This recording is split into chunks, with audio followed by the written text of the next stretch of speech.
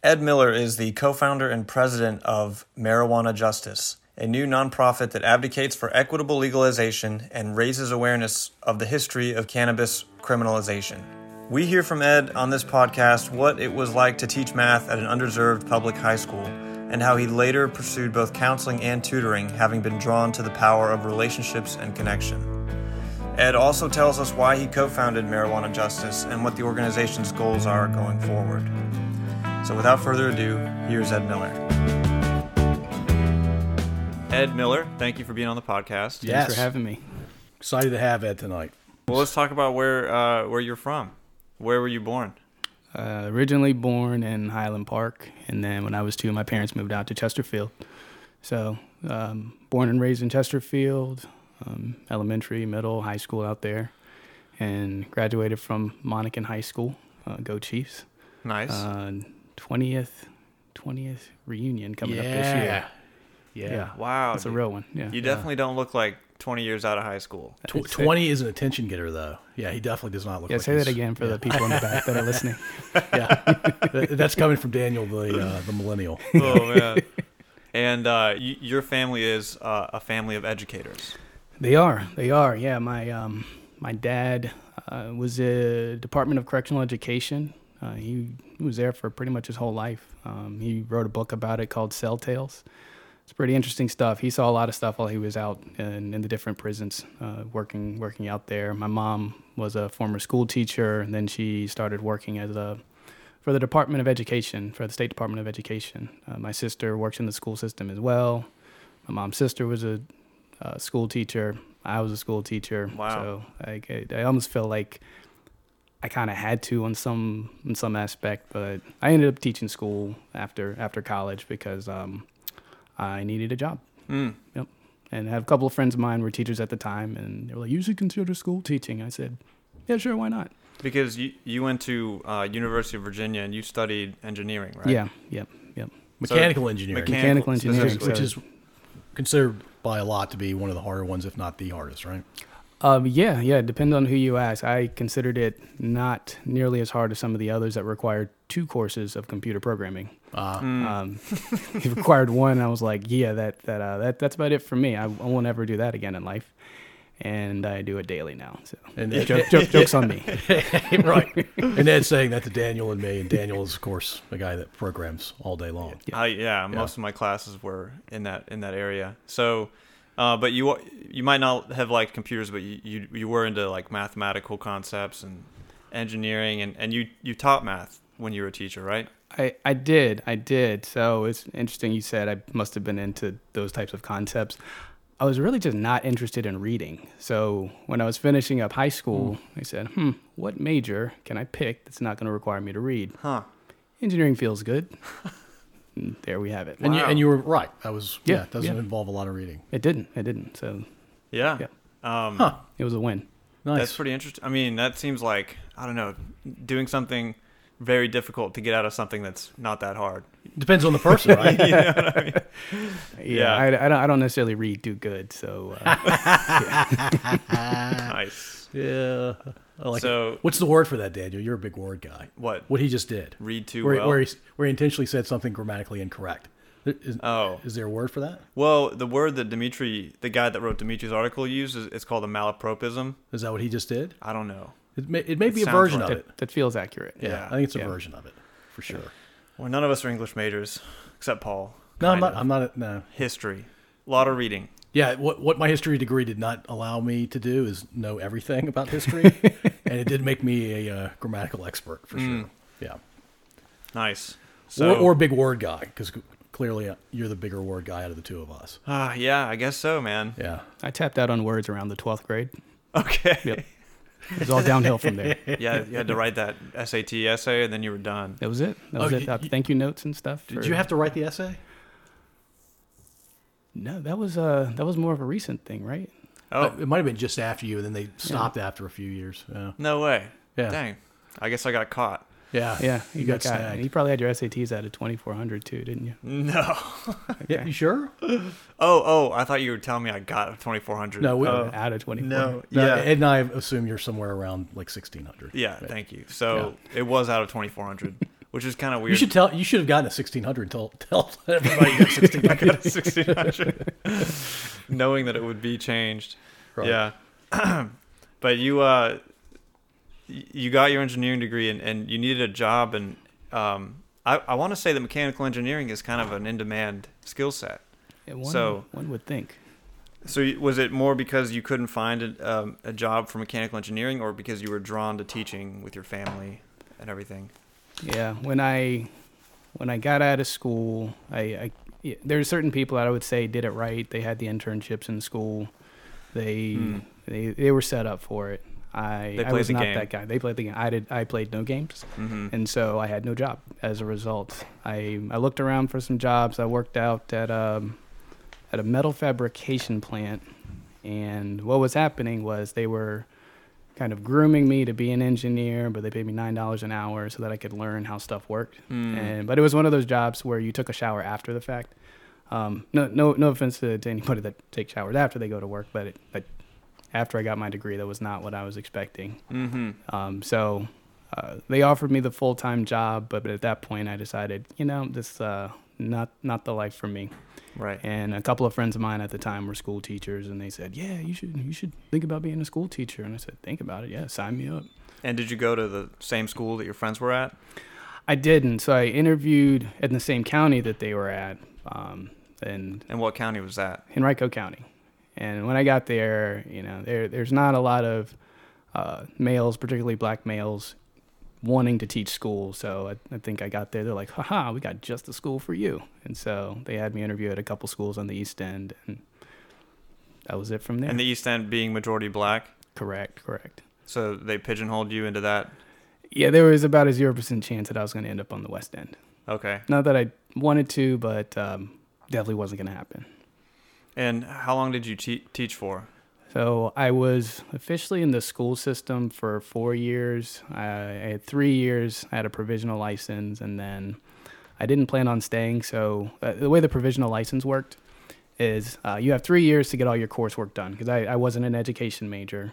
I knew a couple of things about teaching. I took one educational-ish course. And so they would give you 3 years and give you a stipend to get your coursework right so that you could be a fully licensed teacher. And I was like, nah, I'm not going to be here for that long. I'm going to be set up. I'll be just fine. After my 3 years, I was wrong on that also. So after the third year, I went back into the school system, but as a substitute teacher. And so I substitute taught around Henrico County for the first part of that year. And then fortunately, one of the teachers that was at the school that I was teaching at, she left on extended maternity leave, and it was funny. I wasn't the first choice, because she was a math teacher too, and I wasn't the first choice for them to take over that classroom.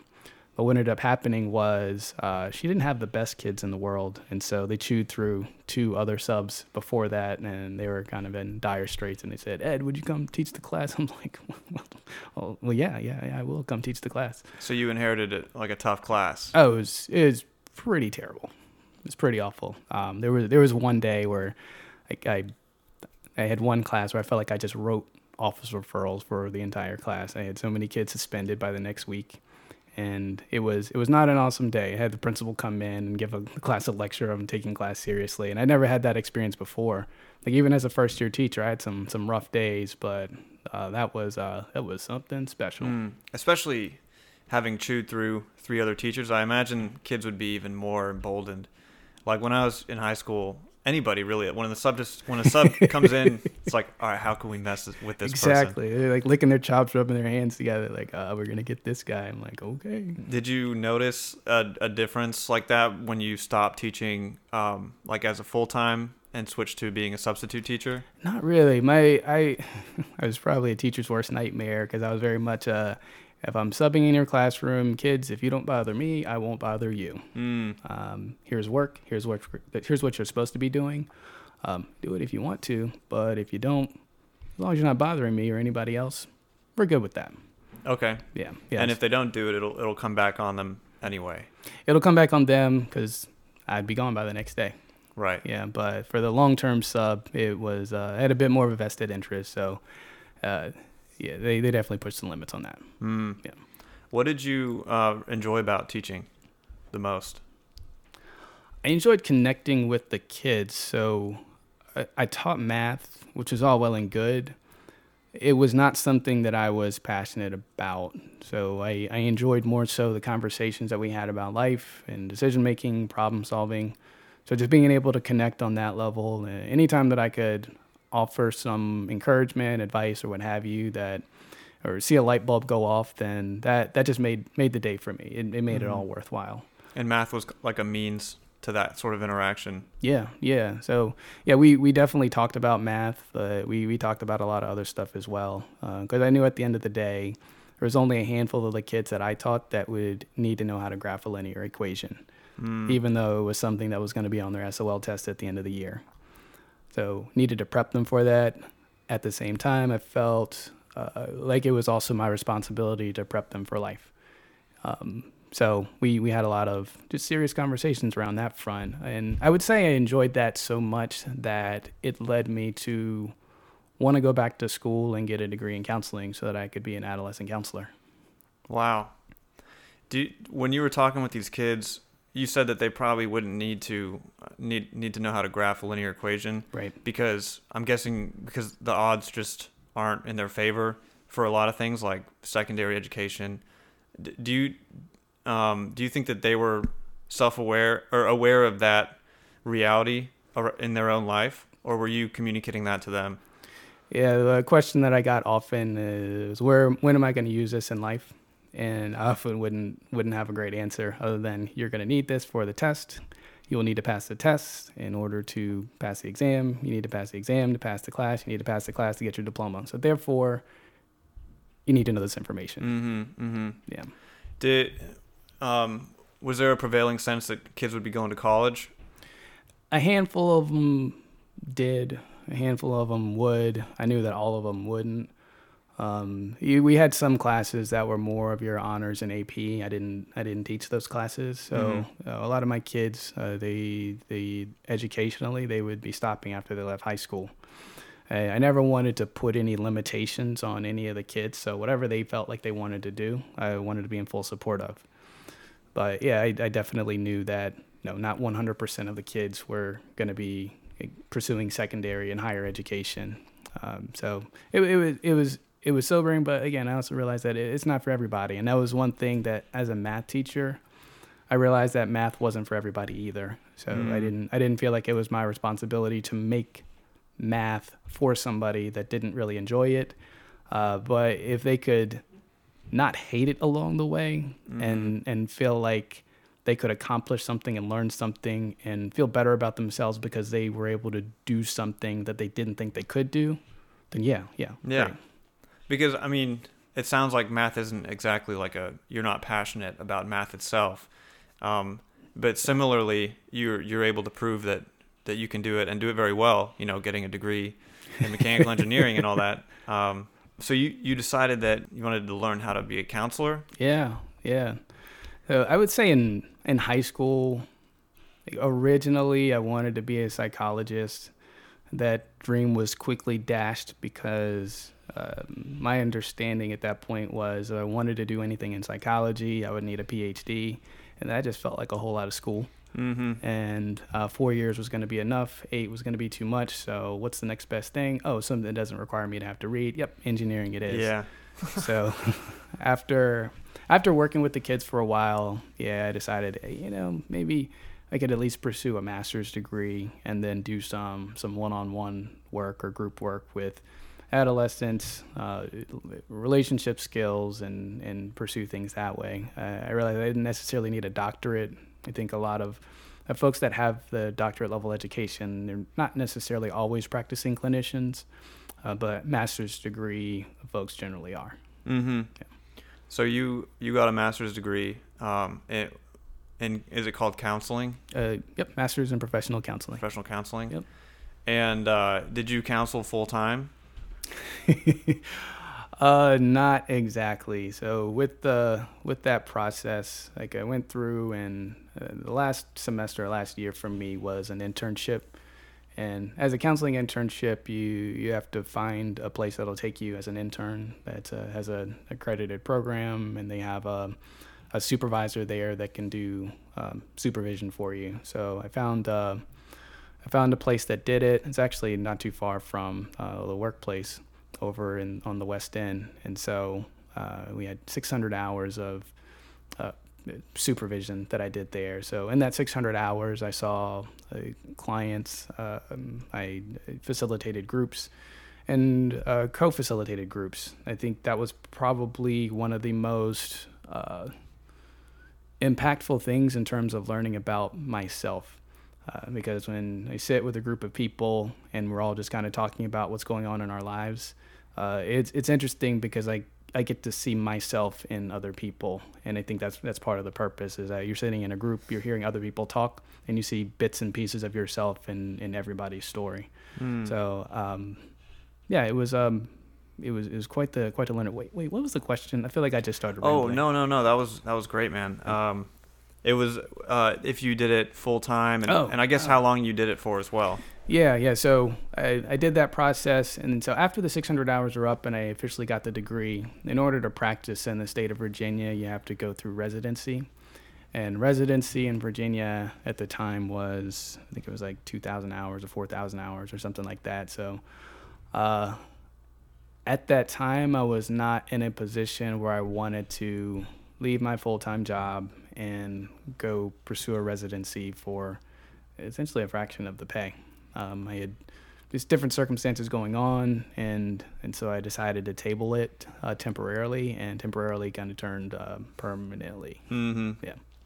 So these group sessions that you talk about, were these like for like people recovering from addiction, or what kind of support were they looking for? Yeah, so we had addictions groups and relationship skills groups. Those are the two main ones, and there's a lot of overlap between the two.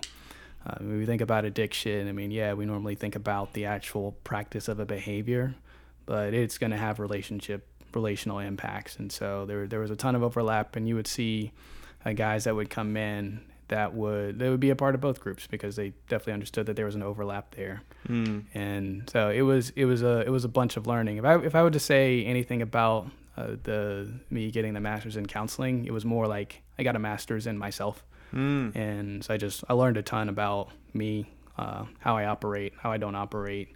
And so that just started that journey. So if nothing else, it was a very expensive education, learning about me. Well, I'm sure it also helped you learn how people operate in general. Absolutely. So that could be really helpful.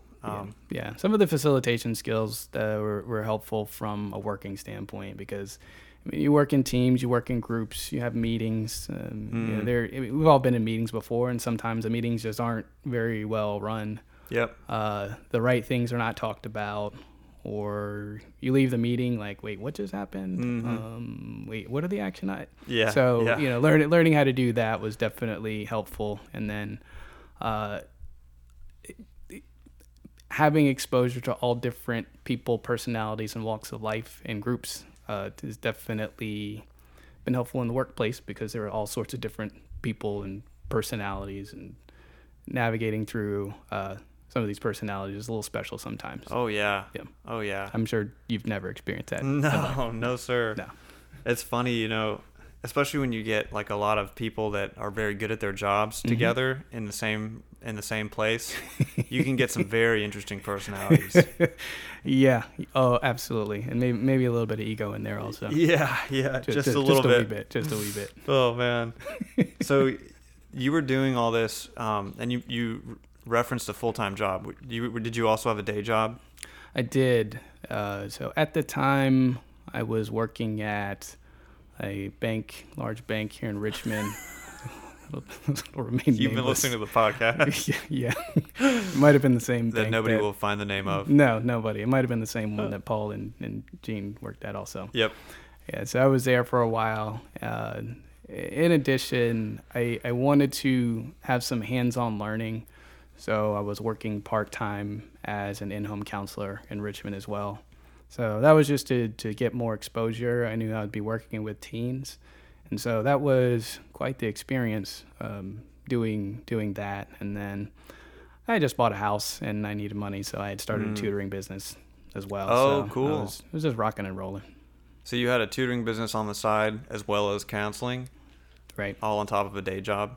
Yeah. What age range was this tutoring business for? I was willing to take just about anybody. So it started out with just like an ad on Craigslist. And so I had kids in elementary school, I had folks in high school, and probably a couple college folks in there as well. So anybody that needed help with their math, as long as they're willing to pay the rate, yep, let's do it. Nice. Yeah. Wow, man. So you were juggling a lot.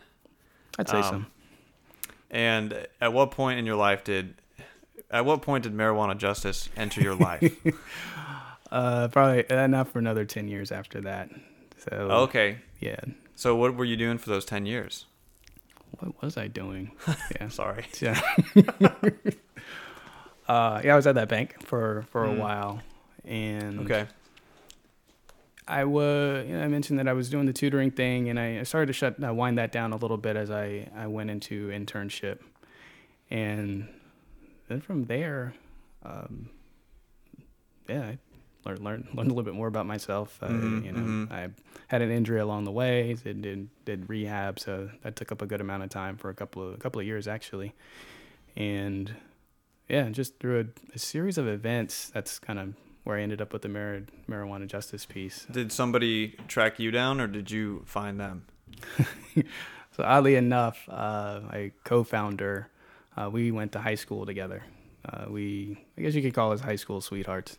And so we went to prom together, and we've always had a good relationship. We dated for about a year, give or take, back then, and stayed in contact after the fact. And then we just kind of went our separate ways not too long after we had graduated college, and we hadn't really talked much.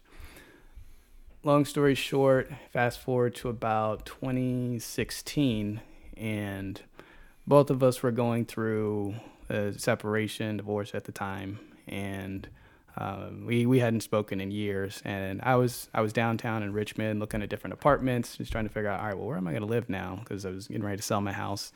And I was on an apartment tour, and she walked in the building. It was like, oh wow, I remember you. I know you. Yeah, I haven't seen you in a while. So we had reconnected for a little while after that, and actually we kind of dated a little bit again after that. That didn't work out, similar to like it didn't work out for the first time. Uh-huh. But again, we still had a pretty good relationship after that. And one day we were just talking about just ideas and things that we could do. She has a background in social work. She is an advocate in Richmond, and I'd say she's Richmond famous, and growing statewide famous, and fingers crossed nationally famous as well. And so she was looking to take on some projects, and so we just came up with this idea. She had some folks close to her that had been negatively impacted by, we'll call it, the war on drugs, and being the advocate that she is, wanted to do something to change that. So Marijuana Justice was formed. So are you a co-founder of Marijuana Justice? I am. Oh, cool. Yeah. And your current capacity, it says on the website that you're the president. Yeah. Okay. Yeah. So well, tell us more about like what Marijuana Justice is and what it does first. Sure. Yeah. So we advocate for the equitable legalization of marijuana. So we think about just drug charges in general, and how there are certain populations that are more adversely affected by laws around drugs, particularly Black and brown communities. And so these groups have been severely marginalized just for long periods of time, but like this is one avenue that they've definitely been marginalized. And we have different states that are legalizing along the way, but then there's the question of, okay, so if marijuana becomes a legal thing, then what happens to all the people that have been incarcerated as a result? So just making sure that folks are taken care of. Mm-hmm. And then again, if we're talking about legalization, there will be people making money off of it. I mean, whether it be from medical use or recreational use. So how can we have equity as we move toward legalization? Because again, you'll have big businesses that are going to be able to profit greatly off of it. But what about the folks that, again, have been incarcerated for it? What about giving them opportunities to participate in the economics of it all as well?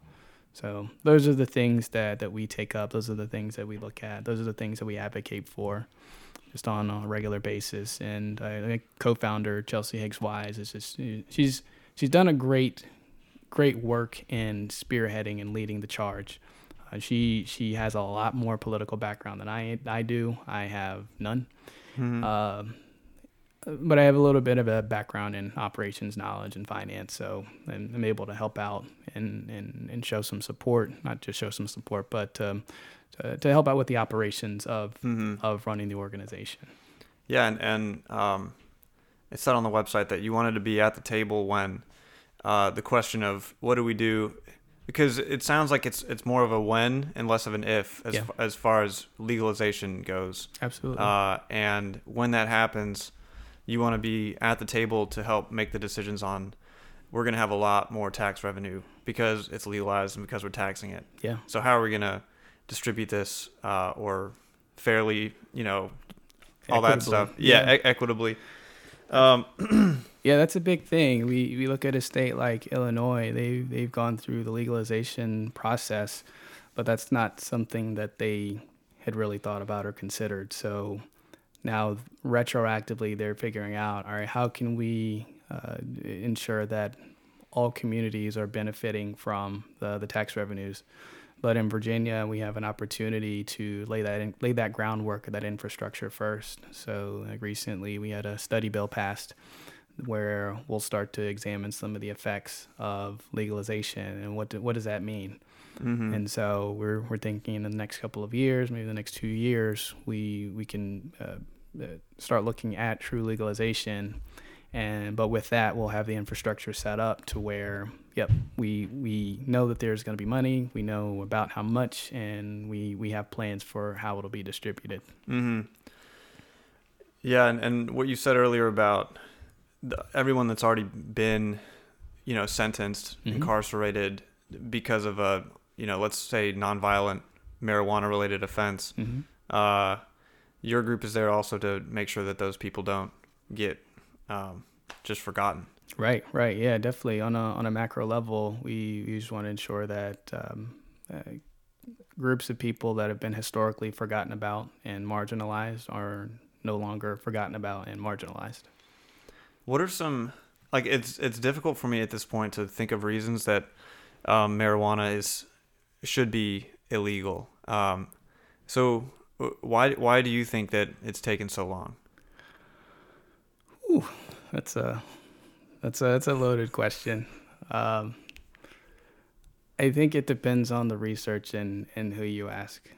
A marijuana prohibition that's been going on for decades now. I would love to sit here and tell you that it came from a good place, but I don't think that it did. When we had those laws were originally set up because we think about back in the 60s and 70s, Jim Crow era. At that point in time, civil rights movement had started, and we could no longer arrest people for being a part of a demographic group. And so this could also be the next best thing. So I think it just kind of sat on that front, and there was a lot of propaganda that was going forth at that point around how dangerous marijuana is. Now, the research at that time said the opposite, but legislators really villainized marijuana as a whole and talked about how it was one of the most dangerous drugs out there. And even how it was classified as a Schedule I drug. And those are ones that have no medicinal benefit. Those are meth and cocaine, right? Mm-hmm. Mm-hmm. Which is pretty, it's pretty absurd. Yeah. So they lumped it in with Schedule I, and the idea is that it's a tool for policing and control. Yep. In the absence of just blatant Jim Crow. Correct. Yep. And we're still dealing with the generational echoes of that. Yeah, we are. Because I'm kind of in your camp. I don't logically see a huge reason for having a marijuana prohibition as we have it today. I know there was one for alcohol, but I realized that didn't quite work out. Yeah. On your site, there was also a story. It was a video of this guy telling his own story. Mm-hmm. Tyrone was his name. Yeah. He was a Navy veteran, 21 years. And he came back and he talked about the he had like a cocktail of mental issues that had to do some with the military, some without, panic disorder, anxiety disorder, schizoaffective. Mm-hmm. And he was given a lot of different meds. Didn't work out too great, ups and downs. So he started growing weed. Yeah. And then he got caught. Yeah. And the video ends, but do you know what happened? Like, I would have to reach out to Tyrone to see how that story ended. But I mean, I think that's just a case in point, right? Like, he was able to find something that worked well for him, and he wasn't causing any harm or danger to anybody.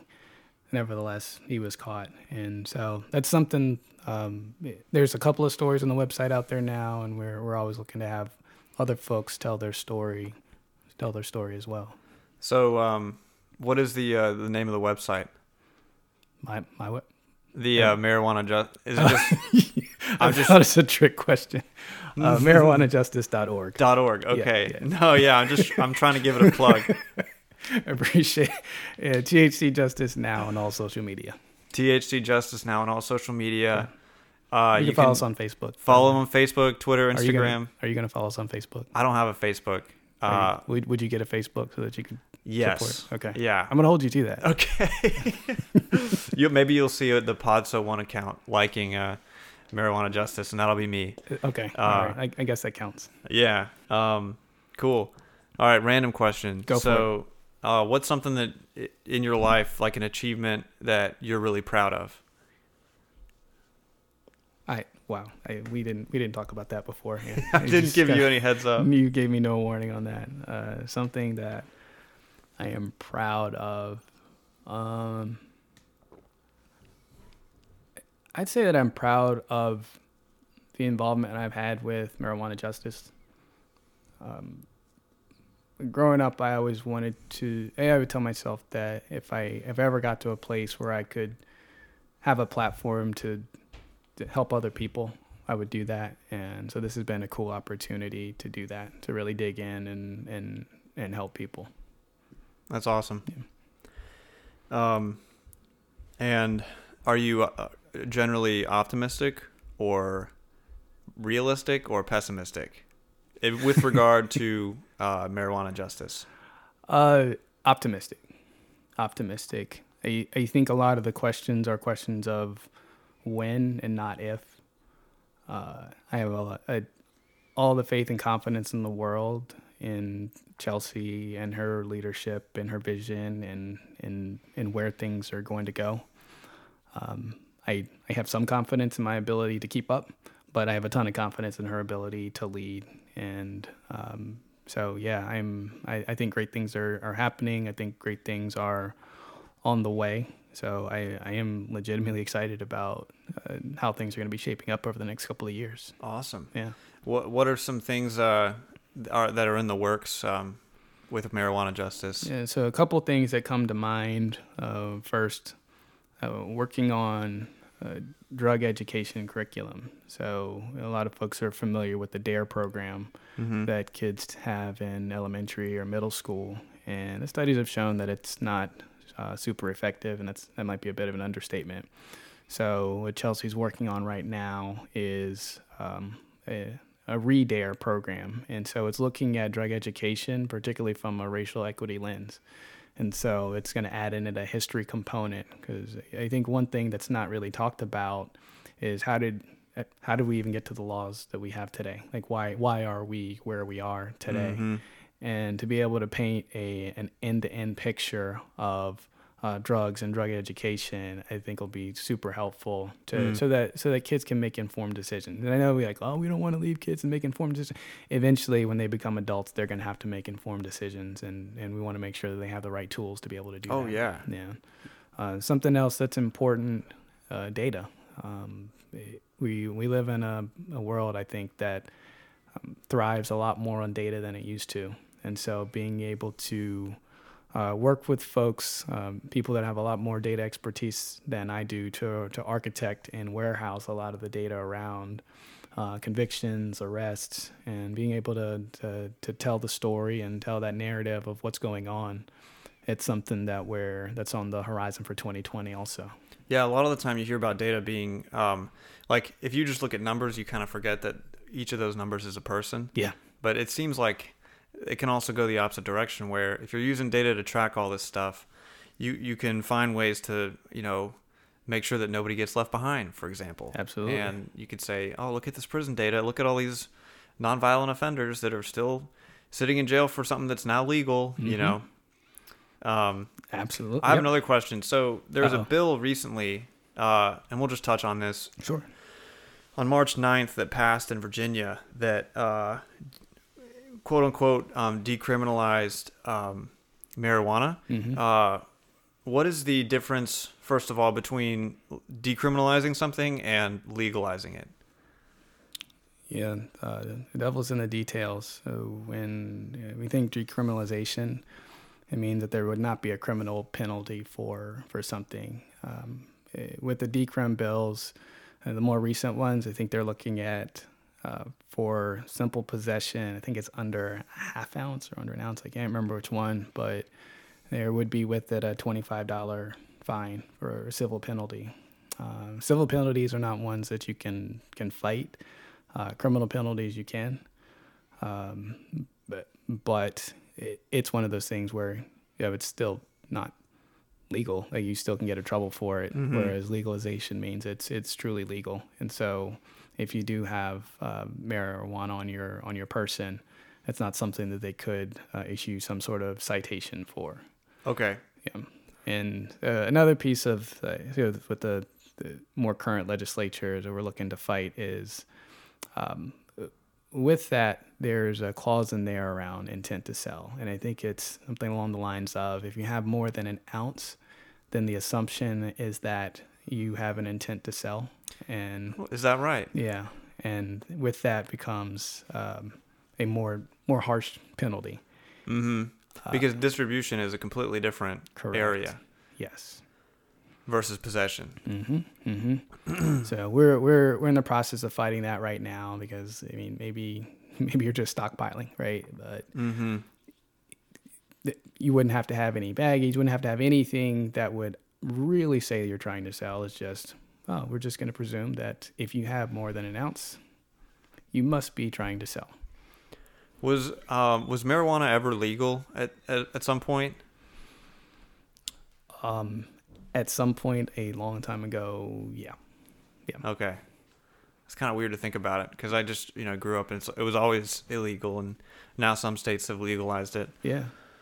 So, yeah. So obviously the ideal world for marijuana justice would be just a straight up legalization. Yeah. It's good to go.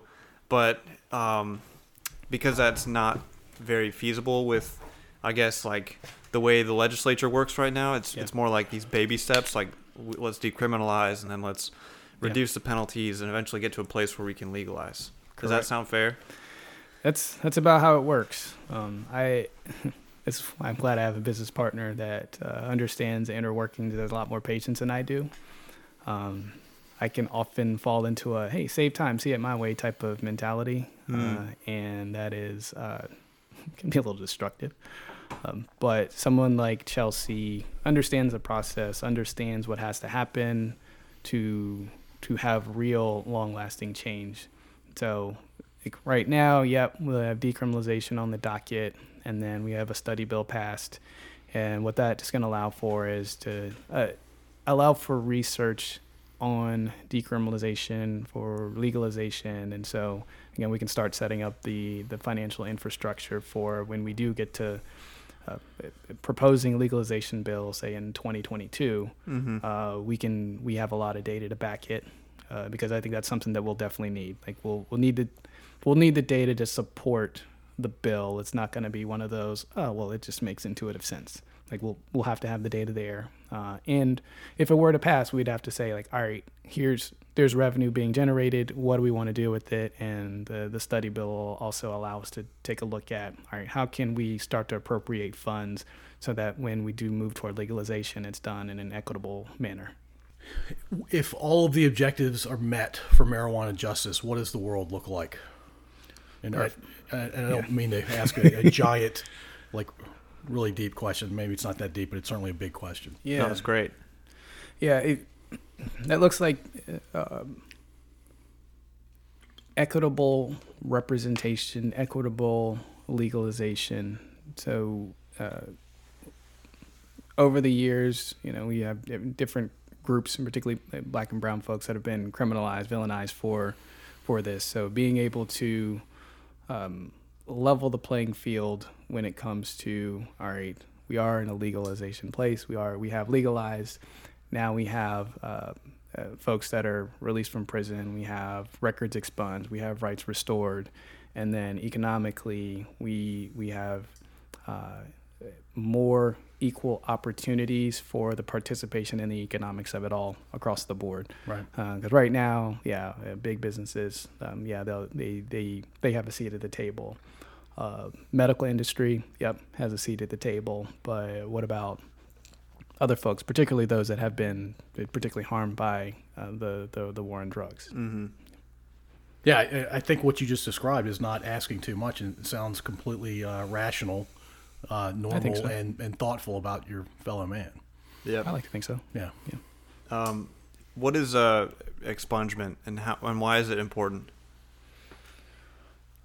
So if you have some sort of a charge on your record, just having that completely written off. I mean, just having your record expunged so that it's as if it didn't happen.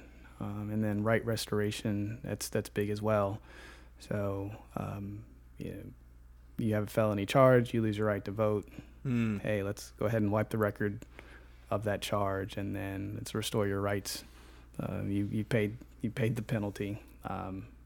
You paid a penalty that now you wouldn't even have to pay.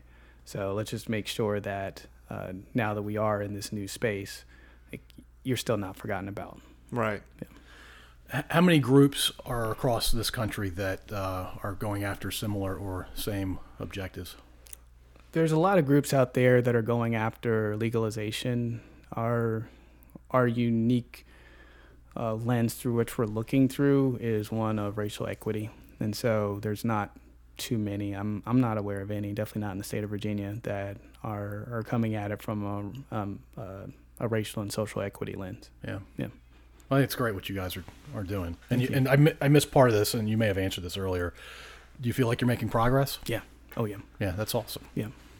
Yeah, it's cool because we just started June of last year, and just some of the doors that we've been able to get in have been pretty cool. Oh, wow. Yeah. I thought you'd been It's doing it for a few years. Yeah. Oh, no. That's amazing. The T-shirt's legit.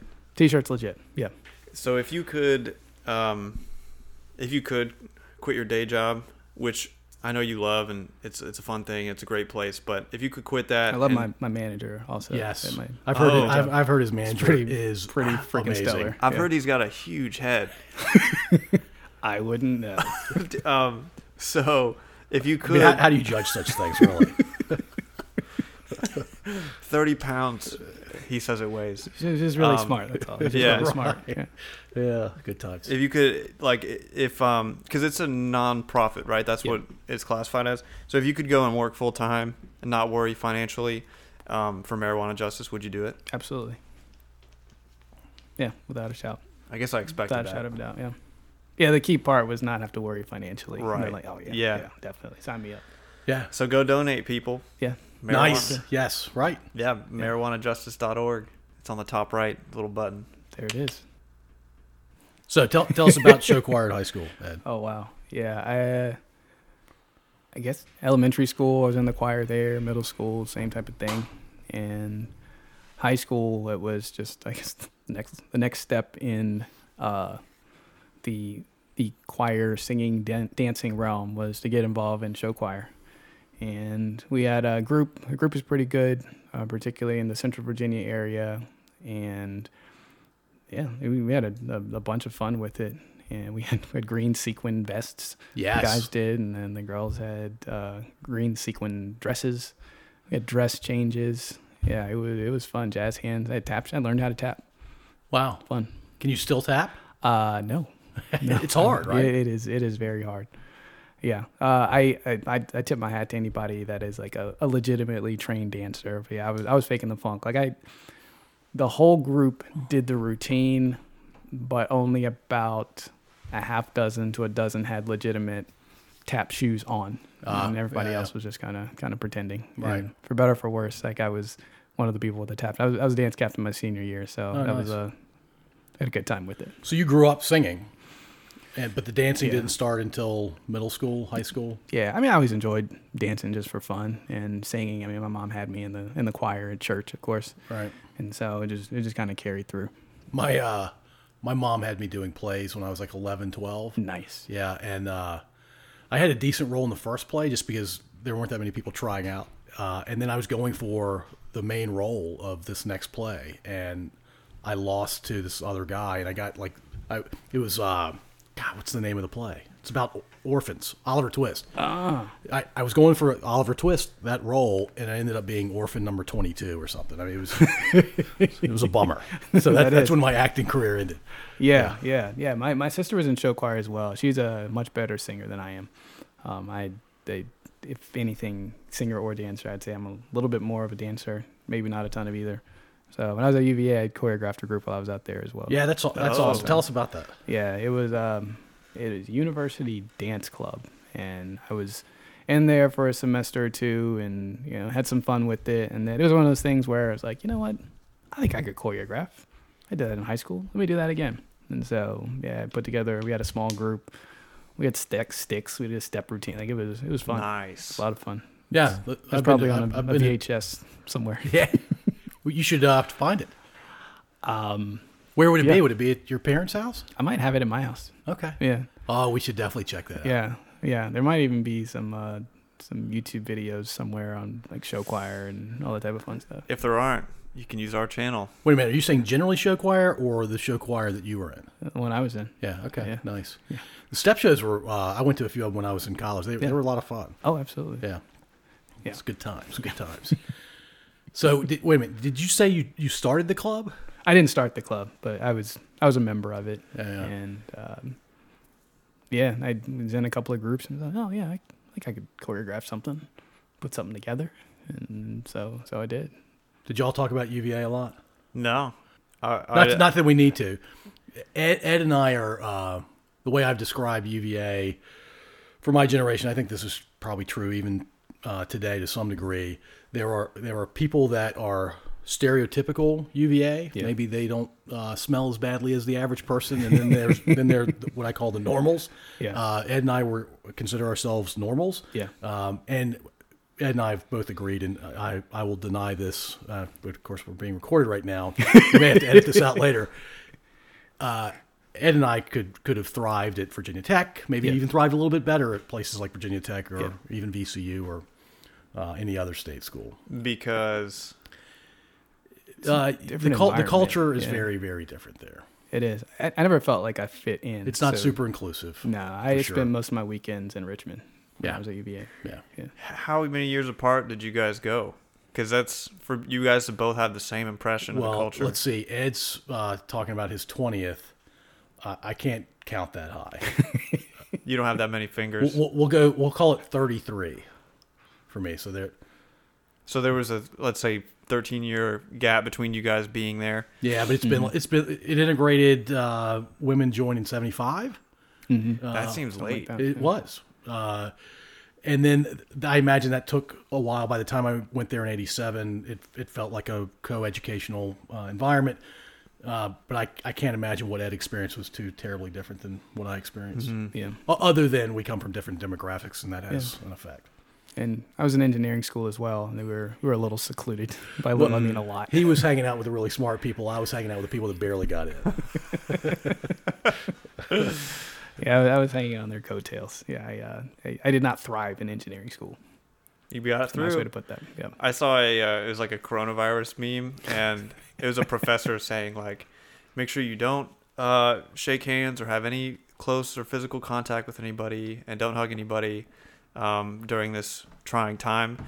Engineering students, please disregard this message. That sounds all right. Yeah, they didn't let us out too often. I think I only took a couple of classes that were not engineering classes. I don't even really know what the rest of the campus looked like. Yeah, and it's brutal, right? I mean, it's hard work. Yeah. And it's I didn't understand it. I'm thankful I had smart people to hang around because I was like, I don't get it. yeah. And that was pretty much every class.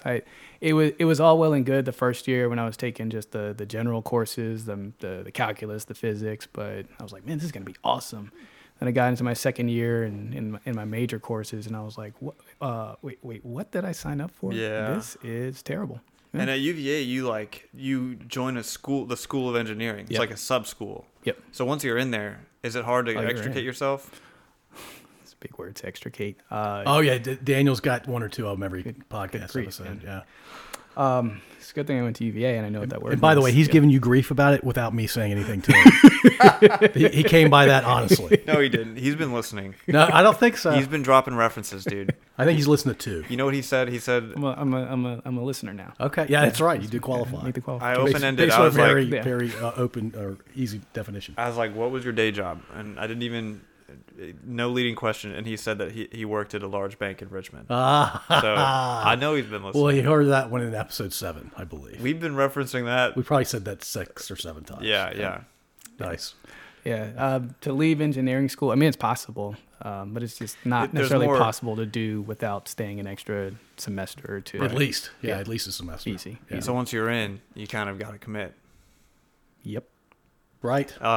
So if you could sit down and talk to anybody, have a beer with somebody, who would it be? Excluding the current Excluding company. present company excluded, but all of history is open. They don't have to be alive. Whew. Anybody. Yeah, I don't have a great answer to this question either. Or maybe I do. Grief. I don't have an answer to this one. Oh, I have an answer. You want me to answer and give you a little more time to think about Yeah, it? go ahead. So I'm going to go sports. I'm a big football guy, so it would have to be somebody from the Tampa Bay Buccaneers. You would think I'd go with a Hall of Famer from Tampa, which I think there are only 2. Most teams have like 20 probably. Tampa only has 2. But I think I'm going to go with Doug Williams. You know who Doug Williams is? Can you see it in the corner to the right of the TV over there? There's a poster over there. Yes. It's Doug Williams. It's probably my favorite thing in this basement. Yeah, I'd like to sit down with Doug. Do you think that I think he's why- coaching now. I think we're going to get him on the podcast. would he actually. be nice to you?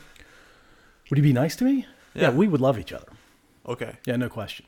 Would it be like you being like, I love you and I love your work, and him being like, No. that's kind of weird. We would be near equals. Okay.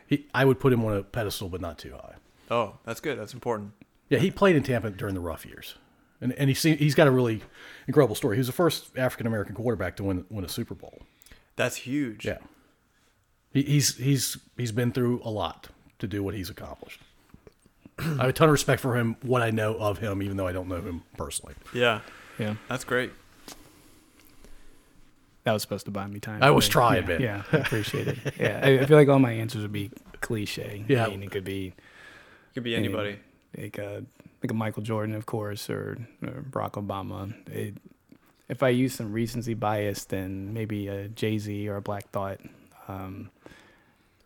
I would say Jay-Z, just what he's been able to do, particularly over the last 10, 15 years, just to hear what he talks about, to hear him talk now.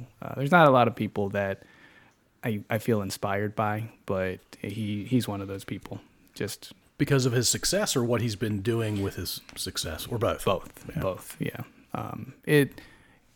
Him talking definitely stretches my thinking and how I look at the world, how I view things.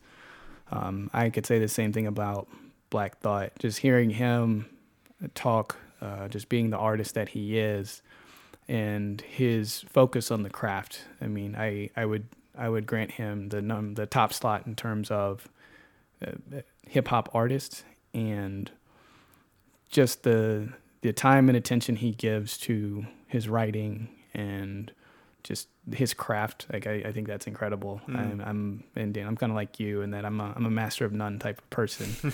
So I think it's really cool to get around. At least like I would want to pick some people because that's what I would aspire to be. Is like I want to be good at something. Right. You know, that's something that's definitely kept me up at night. Like, oh, what am I going to be good at?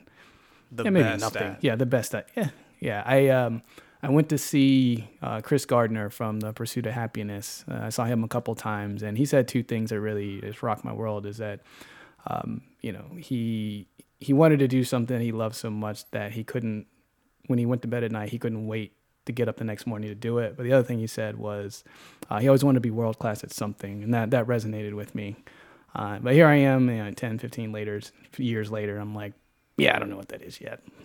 But Yeah, and you may one day I'll not figure it out. You may never figure it out. Yeah. Yeah. Or maybe it's that it is nothing, and then I just do a bunch of stuff. Which means it's anything. Yeah. The possibilities are endless. Yeah. You'll be a world-class generalist. Exactly. Is that a thing? Exactly. It will be Yeah. after this podcast. Anything. Yeah. World-class generals. I like that. Yeah. That's good. That's a good answer. So you didn't no Kanye? No love there? Ooh. He's a You're he's being somewhat inflammatory. yeah. Why would you say that? He was not like this before the podcast started. I can tell you that. I just know I know he's a polarizing figure. He is. And this I think in his own right, Kanye is a genius. I think there's often times where he is well ahead of his time. Like it was funny you mentioned. I was actually listening to him on the way up here. Oh, really? Yeah, the Dark Twisted Fantasy album. Like I think that is probably one of. I think it's my favorite album that he has ever put out, and it came out in 2010. But the content in that album, I mean, it's relevant today. I'm like, wow, this guy's like ahead of his time.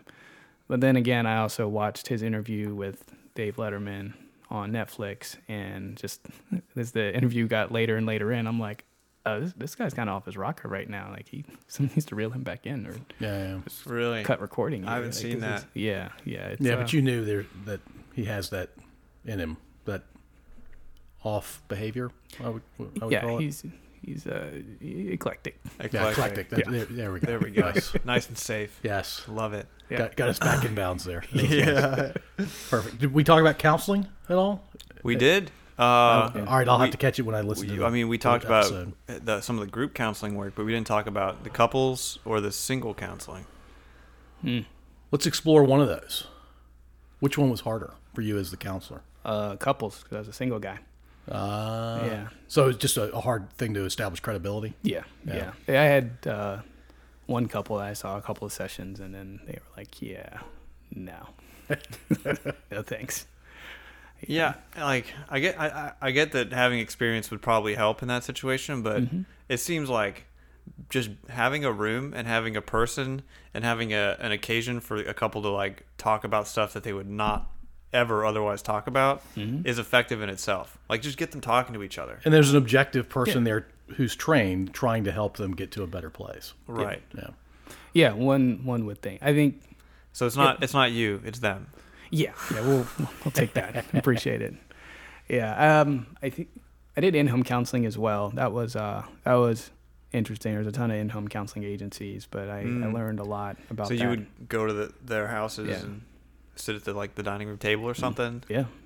I had one out in Gilpin Court, and it was a different area. Yeah. Very different area. So is that awkward when you sit down with them at first and just say, all right, well, how do you start that conversation? I mean, typically in in-home counseling, you end up with school-age kids, and for a lot of kids that have in-home counselors, it's fairly normal. So it's just having a conversation with a teenager, just like anybody else. Right. And so just, hey, let's talk. You're talking and doing some mild steering in the spirit of learning more about the kid and how you can help them. Yeah, because at the end of the day, it's just establishing that connection. Because logically I should be able to ask this set of questions and you should be able to give me all these answers, but like we're dealing with people, so it's really just creating that environment where people feel comfortable to talk about whatever's on their mind, whether Right. it be something that they need help with or something they just want to externalize. So we played a lot of basketball. Nice. And, you know, play some cards here and there. So whatever would be necessary to just have conversations. And like you talked about that list of questions. Like if you felt like you couldn't ask that question or that they weren't really willing to answer it, that was okay. You just moved on, or Yeah. We could push on it or maybe try to ask the question a different way. But you know, it wasn't going to be one to try to extract information that the kid didn't feel comfortable, or even if it was an adult, if it's not something they felt comfortable talking about. I'm not going to push on it because again, it's just having that relationship was probably the most important part in the therapeutic process. Is just feeling that at the end of the day, yeah, you can come, we can talk about whatever you want to talk about, however you want to talk about it. I'll ask some questions, but I'm not going to push. I'm not going to make anybody uncomfortable. Yeah, because if you push, they're going to shut down. Right? Yeah. Typically. End of relationship. unless you push really hard, and then you can get some short-term success, but then they'll hate you. Yeah, Yeah, short term success. Like, who cares, right? That's not the end game. Day traders. Yeah. Right. Yeah. Right. Totally the same thing too. If you have a day trading mindset in counseling, you're probably not going to be very successful.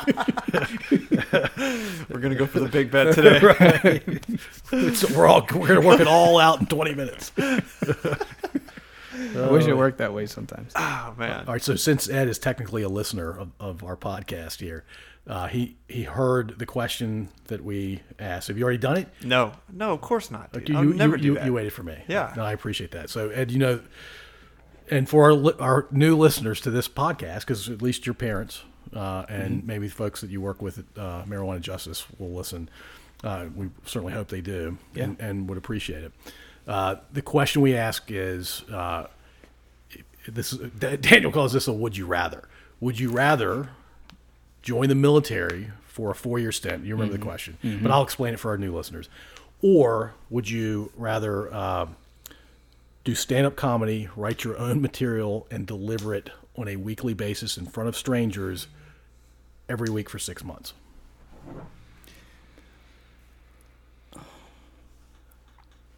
If you had asked me that question 15 years ago, Oh, by the way, I'm sorry.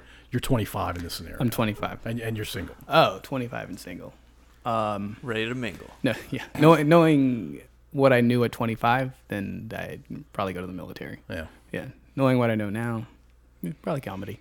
Really? Yeah. Okay. So if you took your current brain, put it in a 25-year-old body, you do comedy. I've had thoughts about getting. I have a friend that got involved in stand-up comedy, and it just like stand-up. Like it just seems like it's really cool way to just work on public speaking and engaging an audience, making people laugh. Who doesn't like to do exactly? Doing that? Yeah. I had a couple friends that do improv comedy. Like Ed's special. going to help us tap into a bunch of fun guests. Just talking about that stuff makes my heart kind of beat But faster. got some palpitations happening. Yeah, just woof. Improv comedy, man. Like, it can be really funny, but it can also be super cringy. Oh, and yeah. I would hate to be one of the actors that's like flopping, you know? Flopping or saying something politically incorrect. And, Oh, yeah, just making a gaffe and like, oh.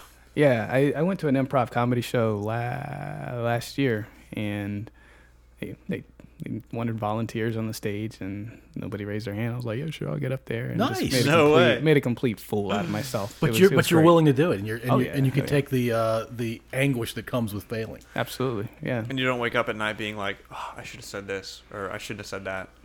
No, That's good. no. That's good. Yeah, leave it all on the stage. Yeah, I think you have to, right? Yeah. Otherwise, it's just a brutal way to be inside your own brain. all the Torture time. yourself, yeah. Sweet, I like it. You That's a got good another answer. one. We got another comedy. There are 3 of you now. Racking them up, dude. For a second there, you said military, but then you came around.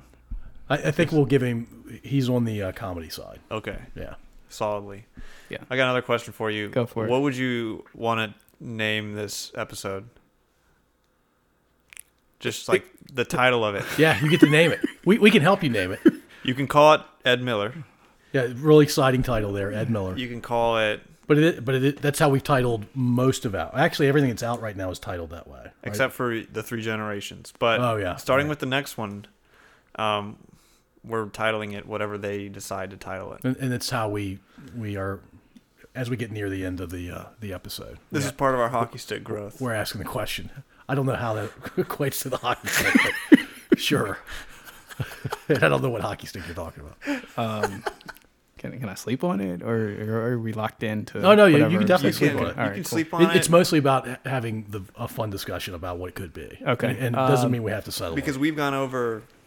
Let's see, your upbringing a little bit, your college, math teaching, counseling, the big bank, marijuana justice, music, working out. Show choir. You forgot show choir. Yeah, so we've really hit a lot of areas here. Quality eclecticism. Oh, boy. Okay. So Quality eclecticism. Equitable eclecticism. Equitable eclecticism. Wow. I kind of like it. Alrighty, man. It's alliterative, too. Who doesn't like that? Those are two big words for an engineer. Big words. Yeah. Are you a reading man? I think we can stop.